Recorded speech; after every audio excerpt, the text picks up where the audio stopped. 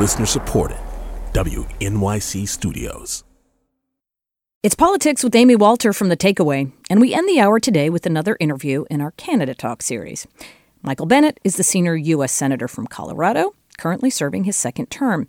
And when I talked to him about his motivations for a presidential run, he had his targets locked on what he sees as the real reason behind so much of the dysfunction in Washington.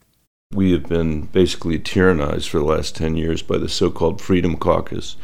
They have immobilized our government, and now they've installed a president that they could never have imagined that they would have. And the damage that they've done to our country and to our politics has been astonishing, really. And my argument is that we can't sustain another 10 years like that. I mean, we, America, can't sustain another 10 years like that if my generation's not going to be the first generation to leave less opportunity, not more, to the people coming after us. And we certainly can't sustain it if we are going to do something about the very urgent problem of climate change in this generation, which we need to do. And I'm sick and tired of losing to climate deniers. And we've got a climate denier in the White House.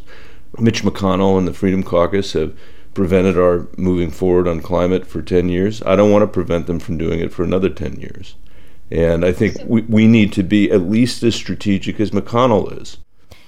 When Democrats did have control of the Senate back in the Obama era, back in 2009, the one major piece of climate legislation that didn't even make it to a floor vote, again, it was when a Democrat was in charge of the Senate, was cap and trade, which was a significant environmental piece of legislation. So even Democrats have been unable to move the ball forward on climate.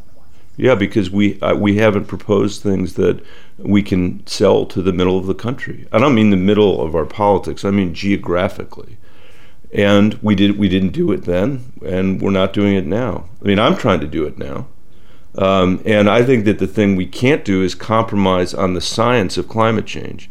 I feel as urgent about this as anybody else. I've got 3 daughters, and I used to be the superintendent of Denver Public Schools, and I find it disgraceful, not only that we haven't dealt with climate, but that we haven't done it in a way that actually creates a durable solution. You can't legislate climate 2 years at a time. You can't put it in and then hope McConnell won't take it out. I mean, he will take it out unless you can create a durable, enduring solution. The other piece of your climate plan, you note at the end, you put a timeline together of how this would go through the process from literally day one of your presidency. And then by basically the end of September of that first year, so by 2021, 9 months after your inauguration, you make the point that if this plan has not been completed legislatively, you will use executive authority to implement it. Is your argument then, boy, I pretty much expect that we're going to have to do this through executive authority? Or is that a pressure point onto Mitch McConnell, if he is the majority leader, to say, look, we're going to do this one way or another. You can work with us, or I'm going to go do this through executive authority? Look, I think as I was saying earlier, it is critical for us to act on climate, and I think there are ways under the Clean Air Act for a president to be able to act unilaterally. That's not my preference, but if that's what we need to do, that's what we need to do. And then what you will have to do, if you can't get it through Congress, but you can only do it through executive order, is go out to the country and sustain what you've done. Virtually every single thing that Barack Obama did on climate has been ripped out by these climate deniers at the EPA and the White House. You know, the Clean Power Plan, the fuel efficiency standards for cars. Almost all of it is gone and in tatters. And we can't, as I was just saying to you earlier, we can't continue to do that. But if there is no way to overcome McConnell and the Freedom Caucus, and there is the ability to lawfully act as an executive order on climate, and then a president can defend that executive order in the courts and defend that executive order in the country, I think that is what is required. You can't just throw up your hands and say, we can't deal with this existential problem that the planet faces. Let's do a more 30,000-foot look about your candidacy. And, you know, the running joke now is there are hundreds of people running for president on the Democratic side. How can you tell them apart? But let's just go to the essential question for every candidate here who's jumped into this race, which is, what is missing from this field that you are providing that no other candidate has provided? I think it's the discussion you and I had at the beginning of this conversation, which is a clear-eyed diagnosis of why we cannot govern ourselves in America, and an acknowledgement that if we don't change that, all these promises that people are making are empty.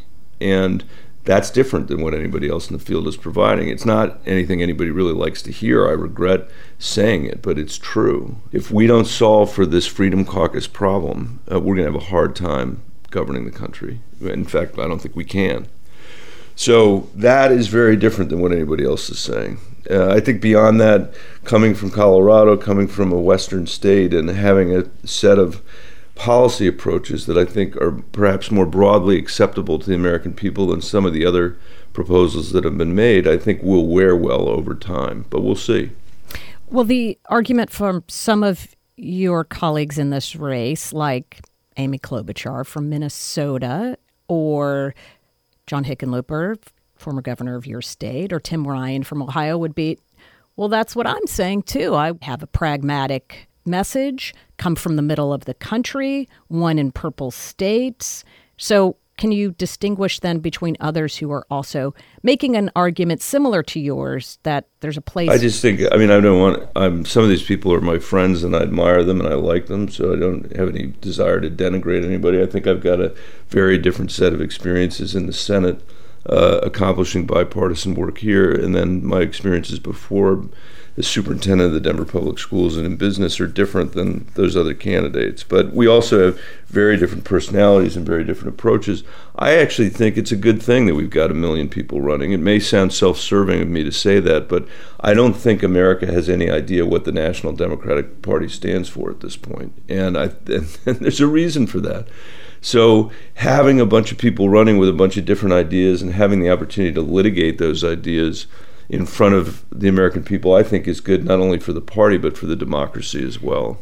You don't think it's going to be more confusing to Americans, though, to see 20, 30 people out there saying, this is who the Democratic Party is? No, this is who the Democratic Party is. It may be confusing, but we lost to Donald Trump. That's an unacceptable outcome to me.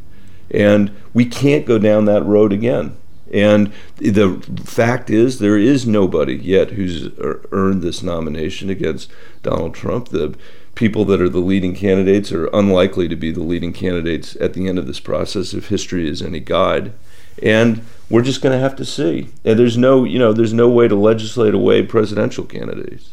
So let's have this argument and see where it leads. Senator Michael Bennet, thank you so much for taking this time with me. Thanks for having me. I appreciate it.